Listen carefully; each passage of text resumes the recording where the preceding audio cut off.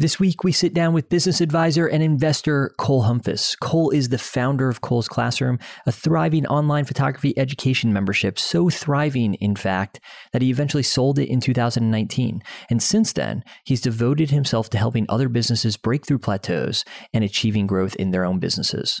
You can learn more about Cole at colehumphus.com, and be sure to check out the show notes for more resources.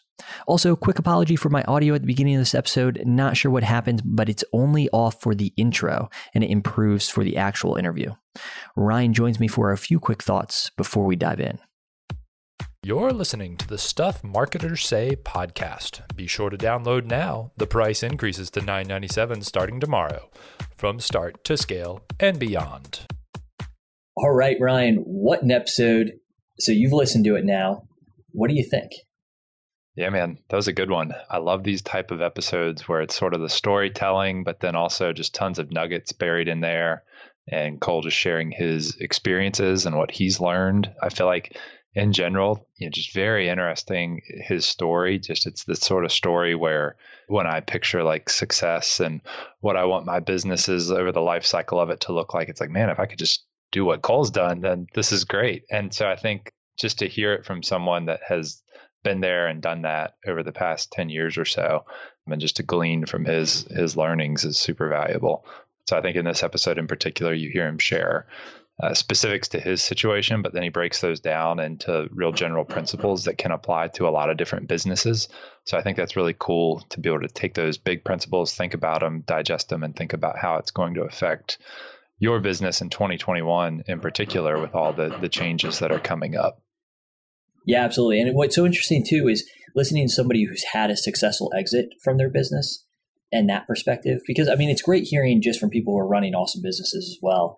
But I think it's a whole nother ballgame, to actually be able to sell and exit a business and have a business that's sellable and what that looks like, a business that, you can step away from, hand over ownership to somebody else, and it still runs and succeeds. So that's, just fascinating to me in general. I know he talks about that. We don't get into that so much in this episode, of course, but some of the things that really stick out to me, and I feel like anytime I have a conversation with Cole, and this is something I mentioned in the episode, there's just, I walk away with that, buzzing with ideas, just even on maybe one thing that he said, and just this idea of getting people to take action. And I think that how true that is, right? From no matter what you're selling. I mean, he's talking about it in the context of membership, of course, where not only do you have to get people to sign up, but you have to get people to stay there. But I think that's just so important in any sort of online program or product that you provide, right? So then just starting to think about what that looks like. Because, both of us run other digital businesses, right? And, do you have to deal with refunds? Because I know, or not refunds, but occasionally you have to deal with, people asking for a refund for something or a chargeback or something like that. So getting people, it's not good enough, I think, just to sell something. You want to sell something that people actually use and appreciate. Yeah, totally. It's getting harder and harder to make cheap, easy money, especially on Facebook. So it's all about providing that value and providing that really solid customer experience, whether they're a customer already or if you're just providing that value up front in hopes of getting them to become a customer. So yeah, Cole hits on a lot of that. Yeah, for sure. And I would argue it's almost impossible to make cheap, easy money on Facebook anymore. Maybe somebody slides through the cracks here and there, and a whole nother episode that we're going to record, and I can't wait to actually pick your mind about, which is all of these additional privacy updates that Apple's rolling out. That's going to make it harder for Facebook. And we touch on this a little bit in the episode and kind of what we have to do to combat this, just in terms of getting back to the basics of marketing. Because, at the end of the day, I think a lot of this Apple stuff, they're saying, it's good for privacy, and maybe it is. But I think who it hurts are the smaller businesses, right? Like Coca-Cola, they're still going to have a budget for advertising, and they don't have to maybe take quite as targeted approach as, somebody like us does in order to reach people who are, qualified to invest in their product or service. So really interested in hearing his perspective on that as well. Yeah, totally. I think he hammers home the point that you've got to get back to the basics. The basics never change through all the ebbs and flows of privacy and all the other changes that Facebook throws our way from time to time as marketers, that the basics are always your fundamentals. You can always go back to those. So having those strong, sound fundamentals, that's how Cole built his businesses and had his success. So I think it's really cool to hear that from him and just remember the importance of those in our businesses today. Yeah, absolutely. Well, pumped for everybody else to hear this. So without further ado, we will kick the conversation over to Cole and let you all listen to that. So much good stuff there. The things that Ryan and I just mentioned, but in addition to that, talking about building out your product suite, how business has changed from, when he got started back in, I forget, the specific dates he mentioned, but 2010, 2012, somewhere in there to now 2020, 2021. So really interesting conversation. As always, if you have additional questions, additional comments, let us know. Send us a DM on Instagram at till.agency or comment on the show notes. Well, Cole, welcome to Stuff Marketers Say. We are really excited to chat with you. Both Jesse and I have known you for quite some time. Jesse, longer than I have. And we've had conversations in the past before, and I always walk away wide-eyed like, oh, there's always at least a nugget in a conversation I have with you where I'm like, oh, man, I'm going to have to think about that for a while. So I'm excited to share that with our listeners. So thanks for spending the morning with us. You betcha. Always a pleasure.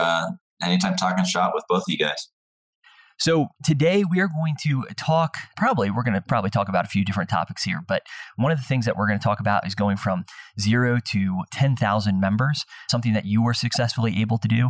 Somewhere in there, I'd love to talk about even just going from that, making that jump from 6 to 7 figures, because I feel like there is something changes in there. And I'd love to hear your thoughts on that. But just to give our listeners a little bit of a background on where you've come from, could you just tell us a little bit about how you got started and, what your membership looks like and what you're doing now?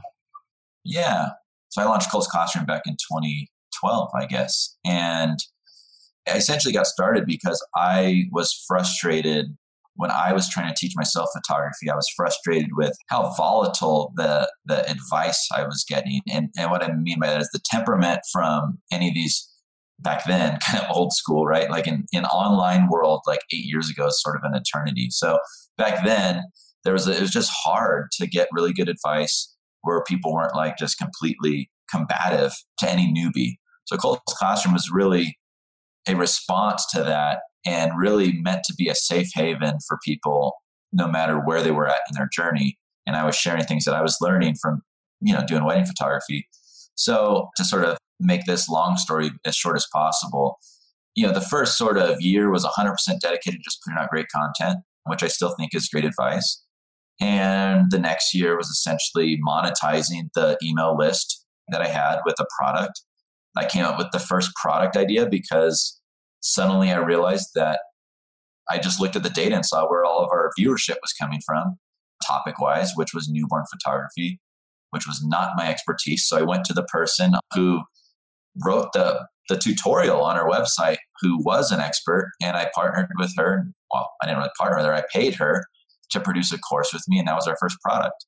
That first year that we monetized organically, no ads, no nothing, it was a 6-figure year, which was still alongside of my corporate finance day job and weddings. So in total, we were living decently. Back then, it felt nice, even though we didn't change anything we did. But, I think in total, all of our jobs, we were basically making like $250K a year. We ended up knowing that we needed to quit our jobs because we were burning out. And that's when I went to a conference. And there's a combination, I think, of when you have that motivation of no longer having that safety net, combined with getting some gold nuggets and just in general, like ready to just get after it. And I basically just dedicated after that conference, I needed to learn how to do ads and I needed to learn how to do a webinar. And I did both of those that year, and we more than 10x the business. That was our first $1.5 million year. So I'll stop there, other than to say that was kind of the first step towards, as I like to refer, sort of rapid scale growth. And what I now know to be the key is really being able to, how can you is leverage. The key is leverage. How can you leverage your time? How can you leverage your money so that you can grow a company very, very fast that doesn't overtake your life? Right? So I know you asked, what am I doing now? I mean, so I don't want to ignore that question. So that was still back then. So we did the 6 to 7 figure thing, and then we were grinding and doubled the business, and we were burning ourselves out. And by we, it was really me. making new products, emailing the list, doing all that stuff that us marketers do. And I knew I had to make a pivot, and because I already saw ad costs was going up at a big rate. So we went all in on membership. And I wish I could say it was easy. It wasn't. I've learned a crap ton along the way. We did actually launch with, about 600 members, but then we kind of just flatlined for a full year, and it stayed that way until I figured out the best way to scale memberships. And luckily I did, because after a few years of scaling that membership, we sold the business 18 months ago. So what I do now is I oversee growth and revenue for a collection, our portfolio of companies. Colts Classroom is one of those, as well as SaaS companies and e-commerce and the like. That's amazing. As far as making that jump to membership, what was appealing about, what about memberships, I guess, led you to say to yourself, okay, I'm burnt out right now in, sort of the model. I'm guessing it was just like course launches essentially. Right. What about a membership model was appealing that made you think, okay, maybe this will allow me to get a little bit away from that grind? Yeah, that's a great question. I mean, and I chuckled as you were asking that, because I think the appealing thing on the surface is, it's so easy. I mean, I think literally every single person out there who's a course creator thinks that membership is going to be easy to sell, because everyone equates content to value. And that's not true at all. Memberships are way harder to sell than one-time products because they're less specific. They're more broad. It's hard to sell something that's broad. I gave an example the other day in Clubhouse. We were talking about just this, and it's like, let's say that you're a health and wellness provider and you have a suite of products. You have like how to lose weight, how to lose 10 pounds in 30 days, program, course, ebook, whatever, it doesn't matter.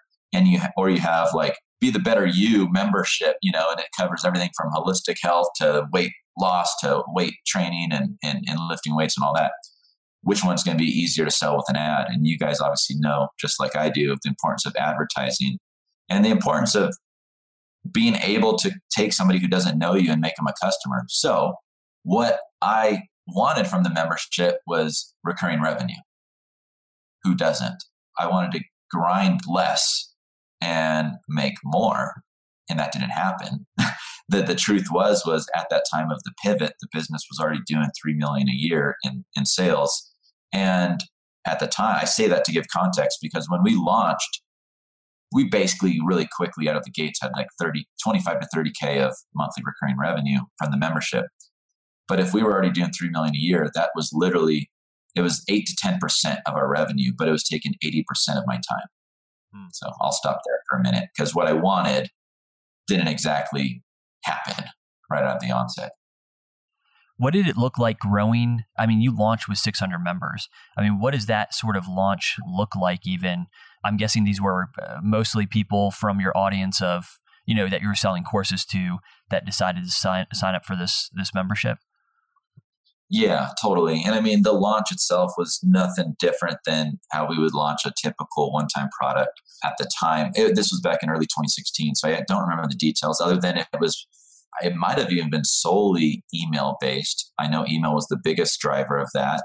I don't remember at the time if I also coupled it with a webinar. I think I did. That was sort of my strategy forever, was to sort of do a two-prong launch approach. Sometime if it was to cold traffic, I would often lead with a webinar launch and then have email sort of clean up. But yeah, I had 2 price points. I said, hey, and obviously the pitch is, I pitch it now differently than I did then, but it was essentially like most people would do. Here's all this amazing stuff for this low price, and that works for some people.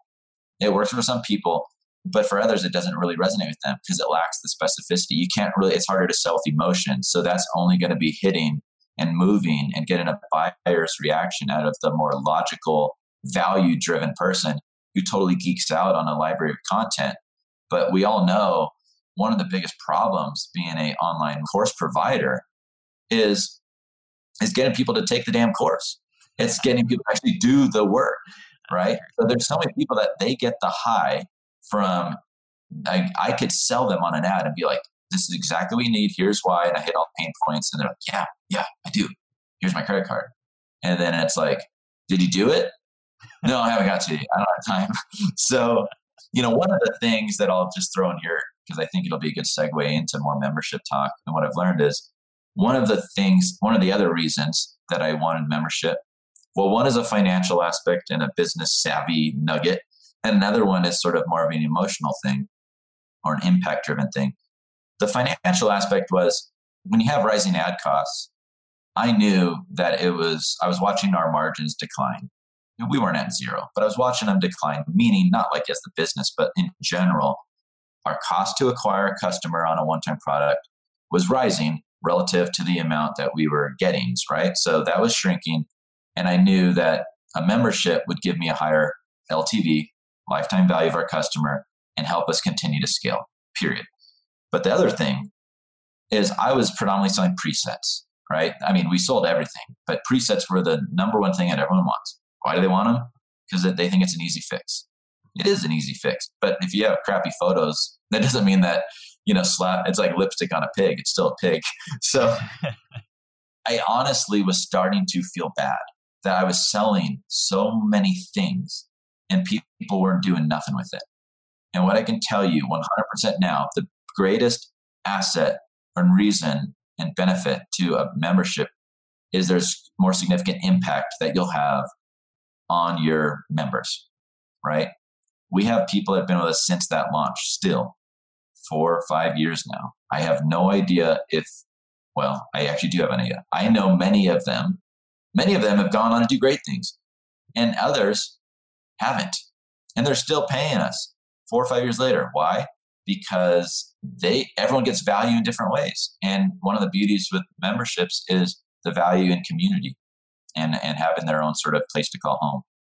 Talking about the offer of the membership when you started, I think that, one thing, and I have the luxury of seeing a little bit more behind the scenes through this process with you, just being friends with you during that time. You had, I think, the luxury of having a ton of content when you launched your membership site. You had courses, you had probably a ton of courses at that point. I think 5, 6, maybe 7 courses at that time.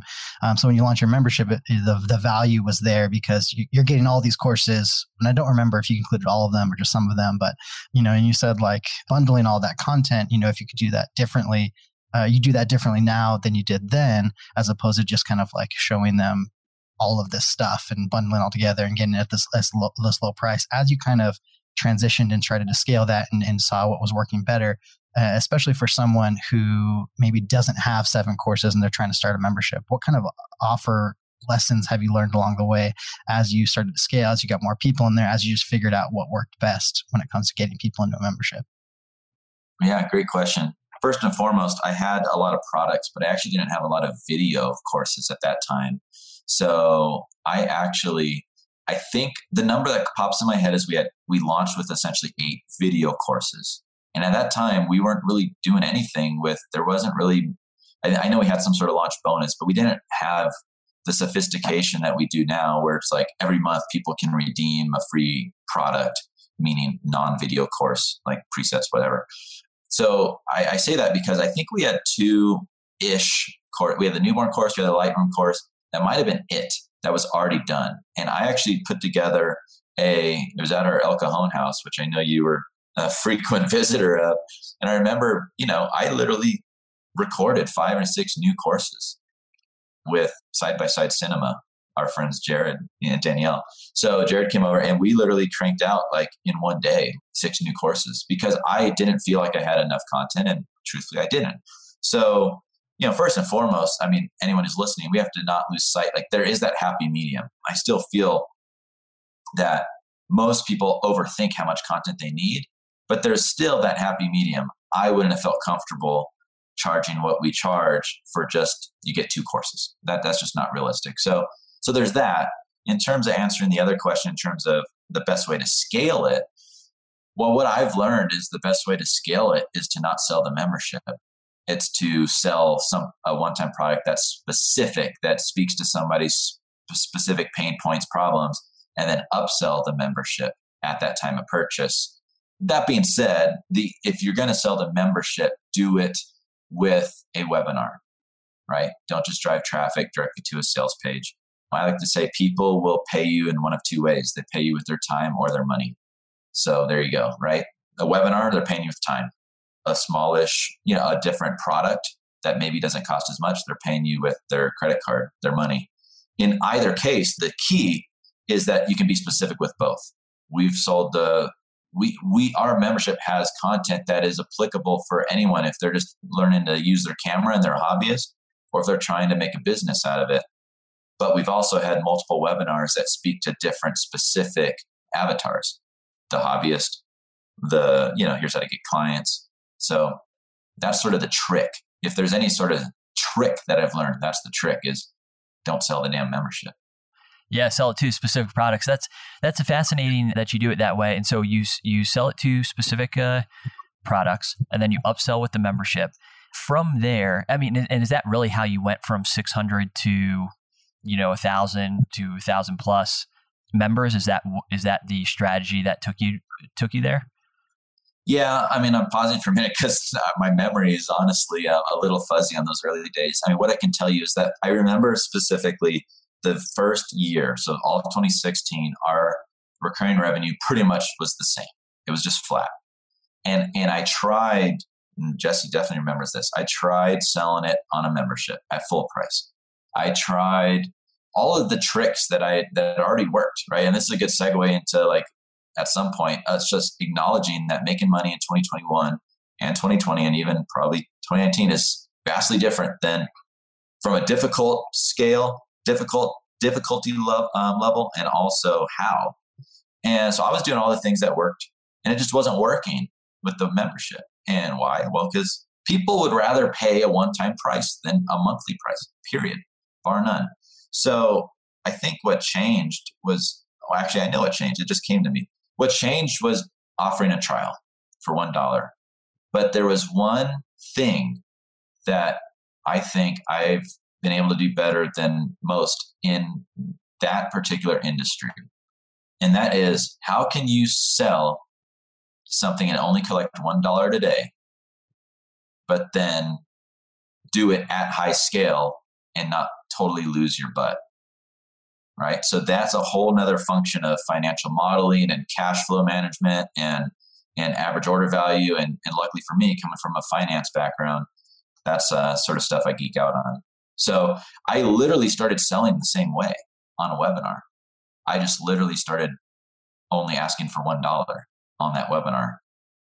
Yeah. I'd be interested. I mean, I want to get to how things are different in 2020 and 2021. I think people are asking themselves those questions, and we had a good conversation even just right before this episode where you started alluding to that a little bit. So definitely want to get there. But I want to talk a little bit about churn first, and just even going from, somebody paying the first month $1 to somebody paying more than $1 the next month going forward, and how you prevent people from churning just even in that moment, right? Like what's stopping people from paying that $1 and then canceling. But then even beyond that, I think one of the things that memberships and subscriptions always have to deal or battle is churn. So how do you keep offering value to people and keep them there, especially when it's not like it's a SaaS product, right? It's not like, well, right, this is where I put my galleries. Mm-hmm. So what sorts of things did you do to battle churn and continue growing month over month and not just replacing members that you've lost? Well, sadly, there's a lot of what you just said, replacing members that you've lost. That's just the harsh truth of my opinion. If for anyone who's listening who comes from a SaaS background, it's a hard thing for them to understand because they're used to very sticky solutions. And if you're on the education side, even if you're selling courses, you don't even really understand because for the most part, you're just slanging courses and off people go. You don't have that feedback loop. In a membership program, the feedback loop is easy. It's a data. People leave, right? So, I know it. Sadly, this is another area that I probably know better than most is high churn. Relatively high, right? I mean, to be honest, our churn isn't higher than average. And a fun sort of tidbit is our churn right now is the lowest it's ever been, even though our curriculum is about the oldest it's ever been. So once again, that's a perfect segue into using data to dictate decisions. And when I tell people, when I'm coaching and consulting people on how to build great membership sites, once again, when people can think, more content is better. More content is going to get them to stick. No, it's not. If there's already enough content in there, more content is just going to make it more obvious to the people that are paying you monthly that they don't have time for the thing they're paying you for and they're ready to bounce. Because it's just a constant reminder. Yeah, it's different if it's a $10 a month thing. Then maybe they just don't care. Because they know, even if I have time 8 months from now, I can now get the value, right? But if people are paying you $50 a month, that's a different kind of thing. So churn, the best way to get people to not churn is to get them to do something, period. What's hard is to get people to actually go learn something. What's easy is to get them to just go ask a damn question in a Facebook group. So people come in for content, they stay for community only to a point. That'll buy you some time, but not forever. And I've geeked out on how do I make people forever customers? And the truth is it's hard. You can take the horse to the water. You can be there, have everything on a silver platter. They still need to do something. So the way people will stay forever is when you actually can get them to get a result. So the real question that any listener needs to listen or think about is, what's the most frictionless way that I can get somebody a quick win? And I could say what we do, but I'm actually not going to completely divulge everything. Even though I kind of already did. My next question was, all right, well, what are those things that you've noticed in your membership? But I won't go there with you because I know there's plenty other stuff for us to chat about. Just, I guess, again, before we move on, and I don't want to keep us here too long, but was there a difference do you think there's a difference in focus when you're in those early stages of building a membership versus when you're really trying to scale it, right? And I'd compare it to even going from $0 to 6 figures and then 6 figures to 7 figures. Like, do you feel like those are basically two different stages and thus require different things that you focus on? Or should you really be focused on the same thing from the beginning? And if you do, you're going to get to 7 figures faster than if you play it the other way. Well, I think it depends on the business, right? Like for anyone who's listening now, like selling slang and photography education at a lower ticket price point, that takes a lot of volume of people. And to go from 6 to 7, where if I'm, launching a program where I'm helping people who are already making 6 figures go to 7, and my group coaching program or whatever we call it is $10,000 for simple math, per client, then I only need one client at least a month and I got a 6-figure business, right? So I mean, now that disclaimer is out of the way, at least from my experience and from all of the people that I've been able to help and just see into their businesses, yeah, it definitely changes. It absolutely changes. But it changes mostly, I think, less from the tactical side and more from the organizational side. And tactical, I guess, a disclaimer there, meaning step number 1 is how the hell do you get customers? Always. Like if I'm looking at a business, whether it's to partner or acquire or consult, it's like question 1 is how do you get customers? And in my opinion, the worst thing I want to hear is word of mouth, because you can't scale word of mouth. The next worst thing is SEO, because you can't scale SEO. The best thing is well, we run Facebook ads. On average, it costs us this much. And if they don't know it, then I have to ask, well, how much are they worth, right? So my point in saying that right now is there are going to be some people that will be able to get to 6 figures by not running ads and just hustling themselves on Instagram stories every single day. And then they have their webinar and they launch their $297 or $597 or $997 product. And now they have a 6-figure business. Heck, even back then, Cole's Classroom was a 6-figure business, but without any ads. But you cannot scale your time. You cannot scale organic social media, SEO, or word of mouth. So really, I think it is safe to say it's damn near probably impossible to go to 7 figures with just organic, unless you're doing very high ticket mastermind consulting, whatever. So organizationally, infrastructure wise, that's what I think has to change. We never had like, oh, this was our 6-figure tactic, and then here's the 7-figure tactic, and here's the 8-figure tactic. It's all the same shit. Run ads to a funnel that then the people are worth more than how much you spent to get them. The only thing that's different is the number of people on your team that are needed to support that new infrastructure. and the point in that person's the point in the customer's journey when you actually get past break even. That's the number one thing I think that changes when you go from, and that's a mind shift change. You know, if you're used to selling organically and having this list and these people that are raving fans, I mean, how many people have you probably even worked with that they think that they're unstoppable? Because, you know, I don't have any specifics here. This is just, I just know how this is. Like, if you have a raving fan base because you've been slanging on Instagram for the last 3 years, you think you're unstoppable. Oh, we're going to have $1 million business soon. It's a completely different ballgame when you start selling to people that don't know you. Yeah. This is a good segue to start talking about maybe some of the differences between selling 5 years ago, building a funnel 5-10 years ago, and starting a business or trying to scale your business here in 2021. You've already mentioned a couple times, I mean, and this is something you noticed back in 2016, I think you mentioned, is that ad costs are rising. Well, here we are 4 or 5 years later, ad costs have continued to rise. I mean, and then factor in all of the other stuff that I think is going to just contribute to that, you know, with Apple making it more difficult for platforms like Facebook to target, and then, you know, increasing privacy concerns and so on and so forth. You know, one thing you mentioned even before we got on the episode here was people just aren't one funnel away anymore, right? It's not like, you know, you build that golden funnel and then you just ride that for the next 10 years. So what are some of the differences? Like, what do you think are some of the challenges here in 2021, trying to achieve something that you did here in the past couple of years? How would you approach that, I guess, you know, in 2021? What would be different for you? What would you focus on?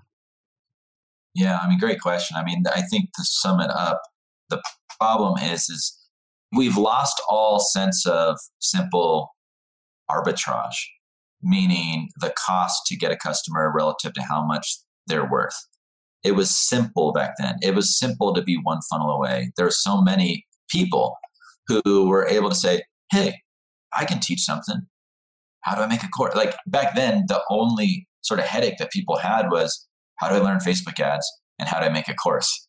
Guess what? Both of those are very teachable.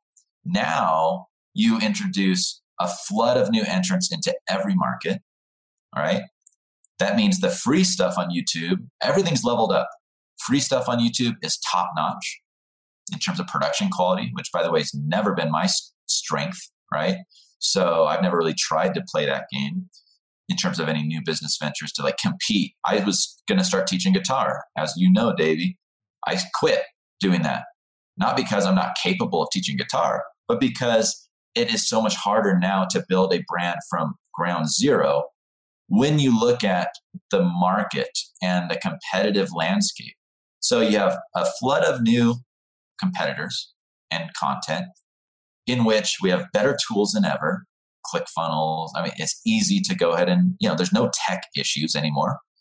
You have rising ad costs. It's literally the perfect storm, period. So what that means is, and how I view this now is essentially all the easy money's gone. It's been gone, right? And people are still going to be, and let's be real, you know, back in my day when I was first starting, when I was making 50 grand a year at my day job, if I made 50 grand in quote unquote passive income selling a course on the side, that's killer. And people are still going to be able to do that. But for people that want to, because that's easy. If you have an audience, you can always monetize them. But I speak in a little bit, I think, extreme sometimes, like literally, I think everyone's going to get equalized here in 2021 because everyone is, A, their perception is that making money online is easy. B, they may go and have this unrealistic level of confidence because they bought a course about email list building or product launch formula with people that have been teaching the same shit that they had that worked 10 years ago. It doesn't, once again, tactics still work. They just don't work as good. And they only work as good as the business that you've set up can support it. So once again, could I make product launch formula still work when I go ahead and have a $10,000 for simple math, group coaching program? Yeah, of course. Because I have price on my side and LTV on my side. Could I make that same thing work if I'm slinging guitar, how to play your guitar for $49 and that's it? No, I can't. So the way to do it is you have to look at and craft out your entire product suite of services. And I say a suite because that may be a course, but it may also have a virtual event as your higher ticket thing. It may be a group coaching program. It's literally, I think that's the number one thing is you have to do it all.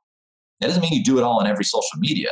I think that would be sort of stupid, but you have to at least have the range of services. And I know this isn't revolutionary and it's been talked about before and with different terms, depending on who you follow.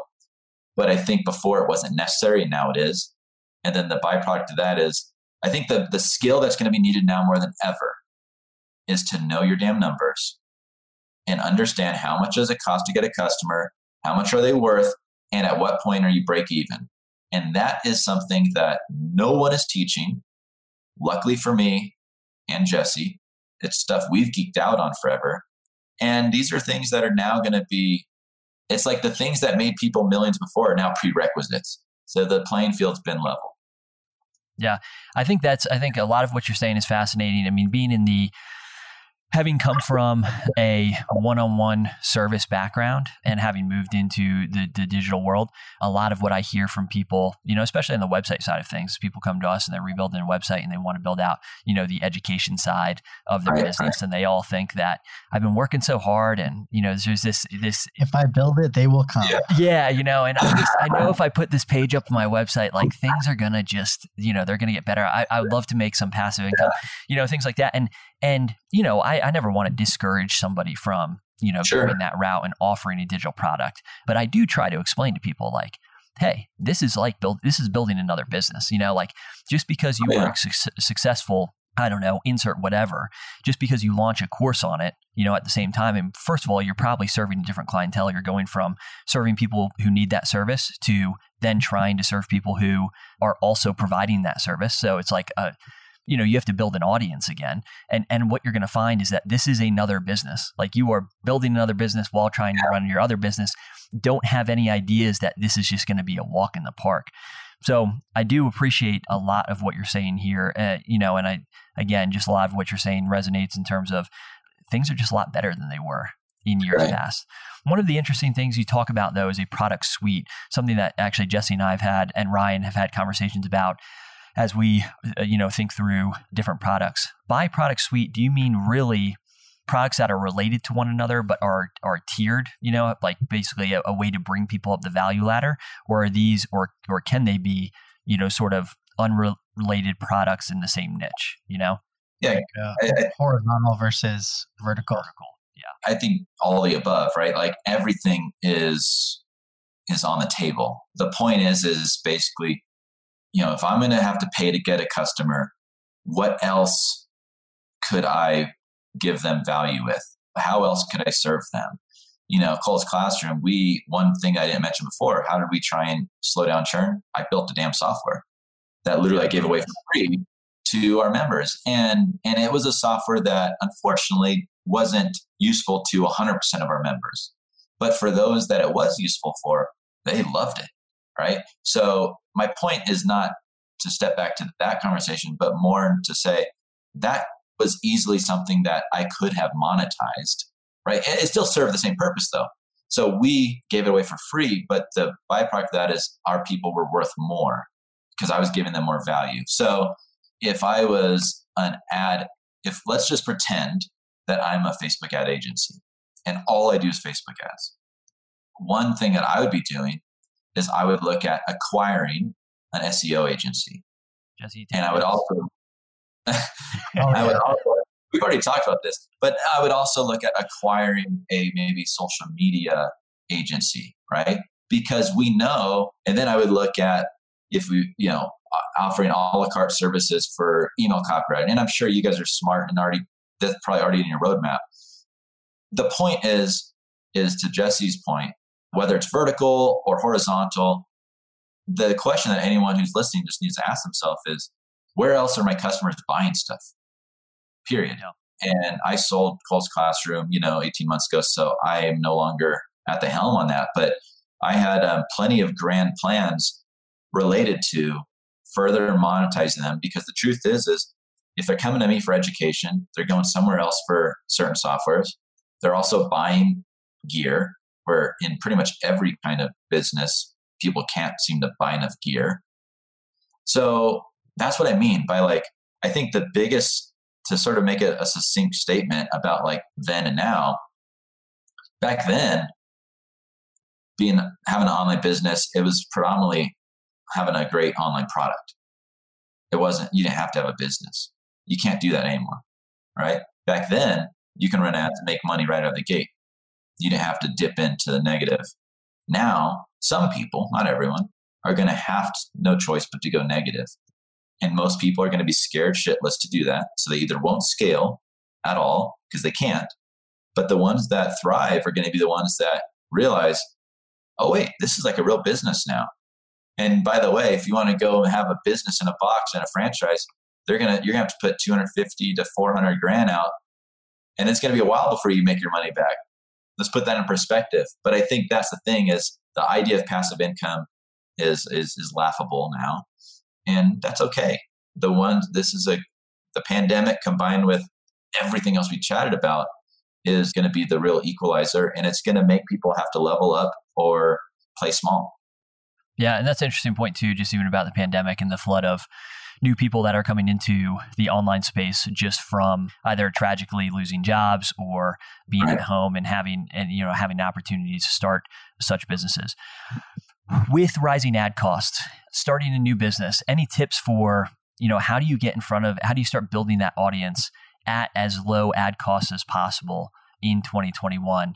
Is Facebook still the platform to be on, at least in the foreseeable future?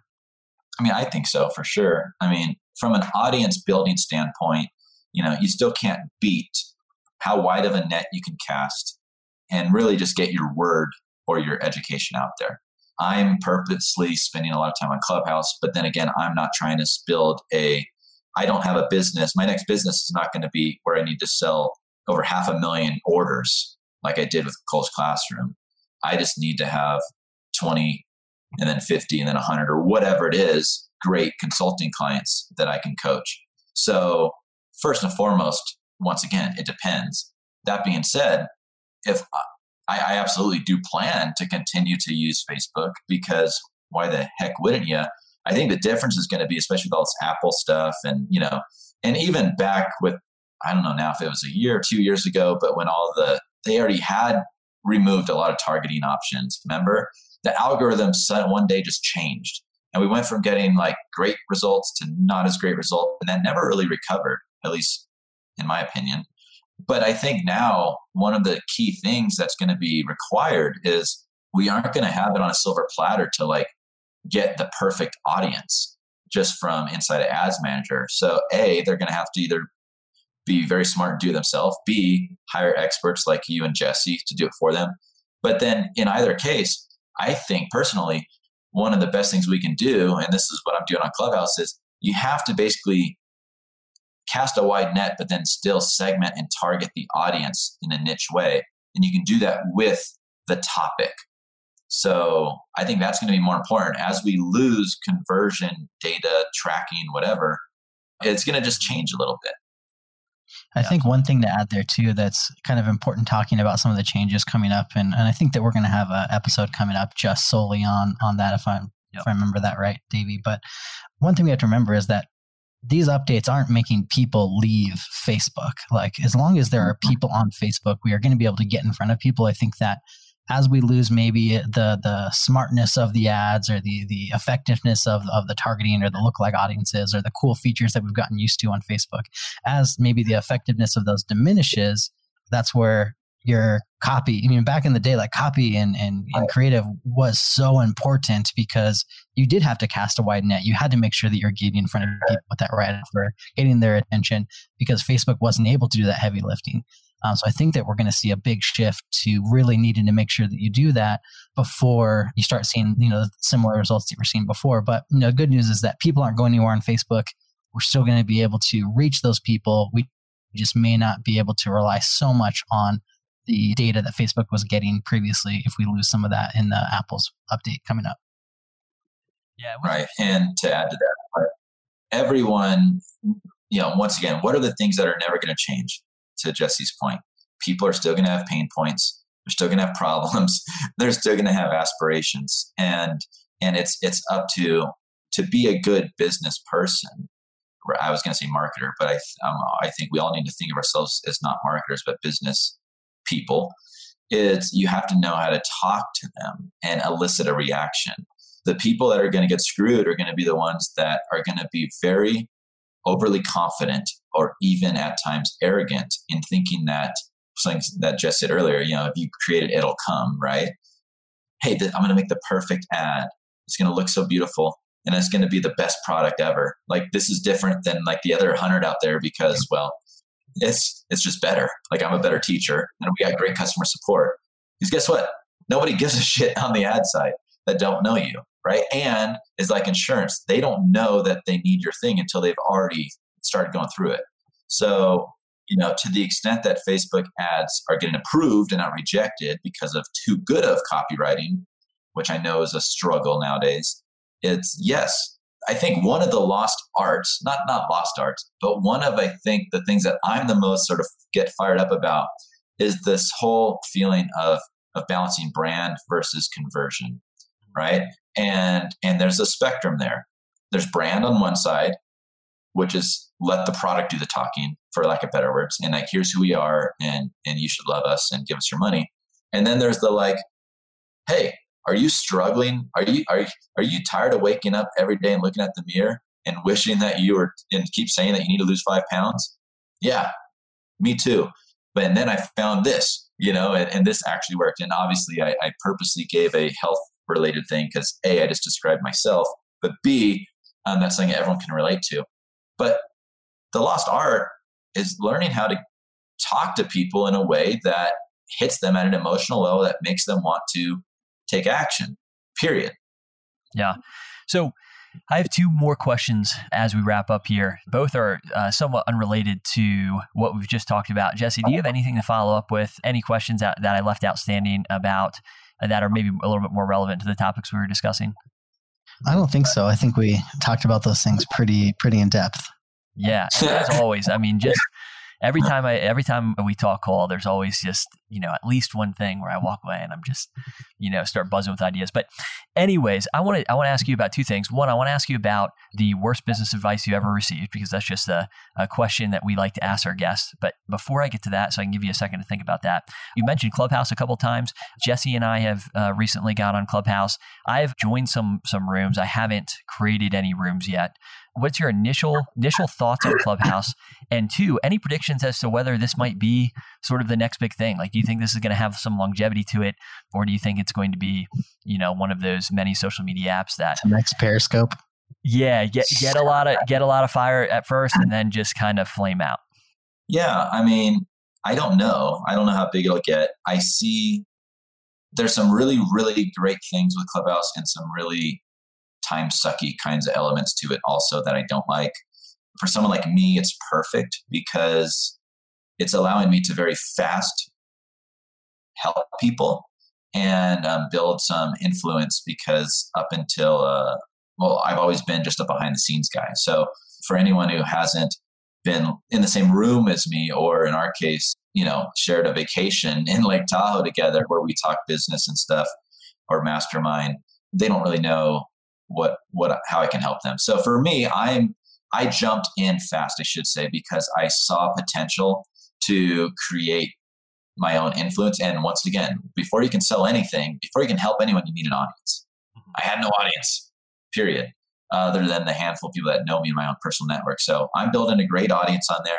Every single day, I try and go on there and give value. And the best thing that I'm finding out is to get in there. It's sort of a double-edged sword, because if you don't have any influence, when you create a room, there's nobody there.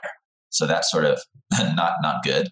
But then it's hard to join in on other people's conversations than the big rooms. So it's sort of like, think again on Facebook, like casting a wide net versus being very specific.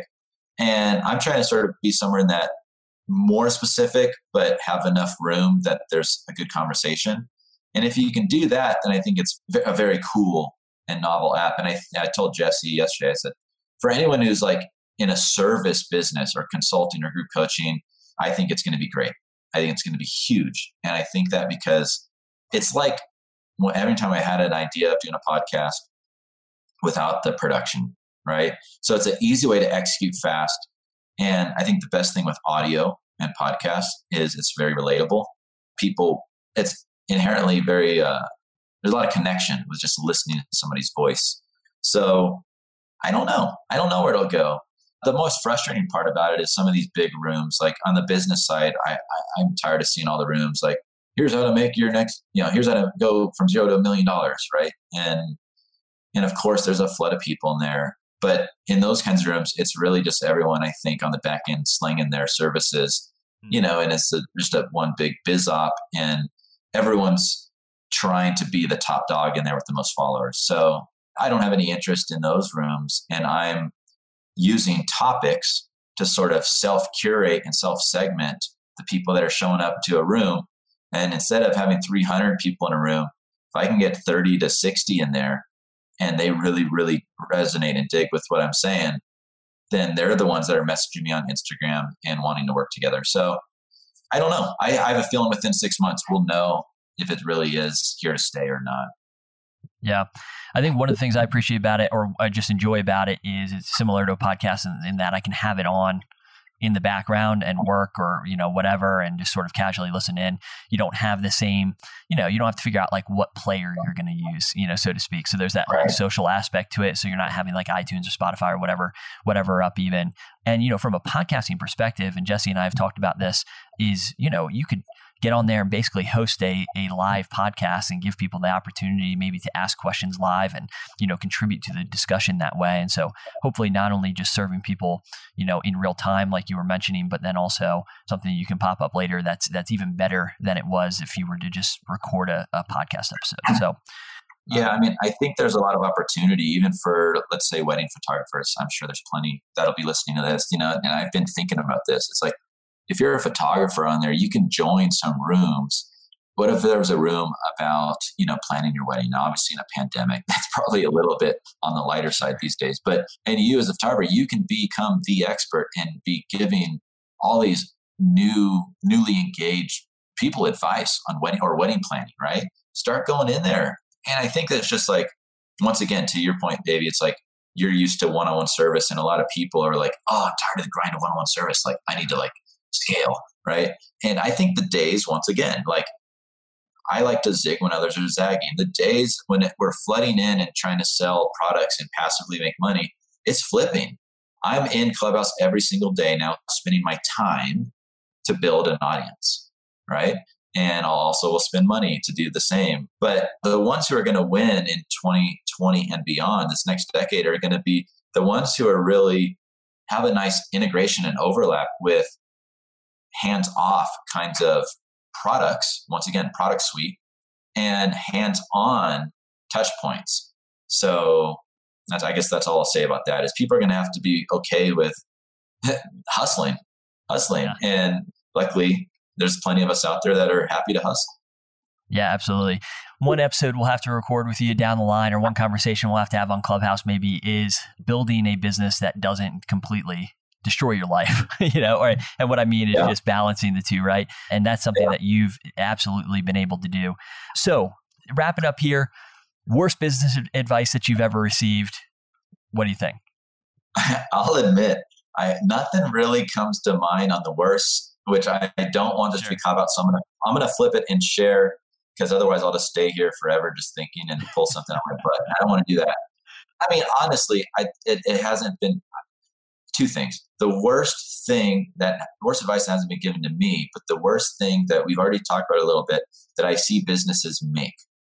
The worst thing that I see businesses do is have the overly confident attitude that if we build a great product, it'll come, and ignore the fact of you need to go build an audience, right? So that's probably the number one thing that most people sort of get wrong. I think one of the best pieces of advice I've had, I have a handful of these, but one of them that's been sticking out in my head lately is, that someone can probably relate to, is those that have shiny object syndrome and have all, as an entrepreneur, you're like, hey, I can do this and I can do this. And trust me, I've been there too. One of the best things I did with the Cults Classroom was keep my head down And as fast as something maybe came up as another business venture, for a variety of reasons, I was able to shut it down fast or fail fast. And the reason why is Derek Halpern one day told me, he says, why are you going to start something new? It'll be way easier for you to make another $1 million in the business that you already have than $1 million with something brand new from scratch. So lately that one's been speaking to me a little bit. So I wanted to share that. Insert the number, it doesn't have to be $1 million. If you're already at $500K a year in your business and life's good, but then now you have all these other course ideas to do, maybe figure out how to take that 500 to 1 million and then 2 million. Because I know for a fact, if I divested my attention and took my eye off of growing Cole's Classroom, I may have never got the acquisition and exit that I did. So I think that's a good one. Yeah, well, I'm glad you flipped it and gave us that, because I think that's probably going to be way more beneficial to people than hearing about the worst advice you've ever received. I literally didn't have it. So, yeah. Well, tell people where they can learn more about you, where they can connect with you. And of course, we will make sure that the show notes have all of the different resources that you offer that I encourage people to go and check out and consume. Perfect. Yeah. Well, I appreciate just honestly talking about this stuff and the time. So thanks for having me. My own personal website would be the best home base for people to get in touch, ColeHumphrey.com. But I know instead of me spelling it to you, I know you'll have it in the show notes. So that'll make it easy for them. But thanks for having me, guys. Yeah. Thanks for your time. All right. Chat soon.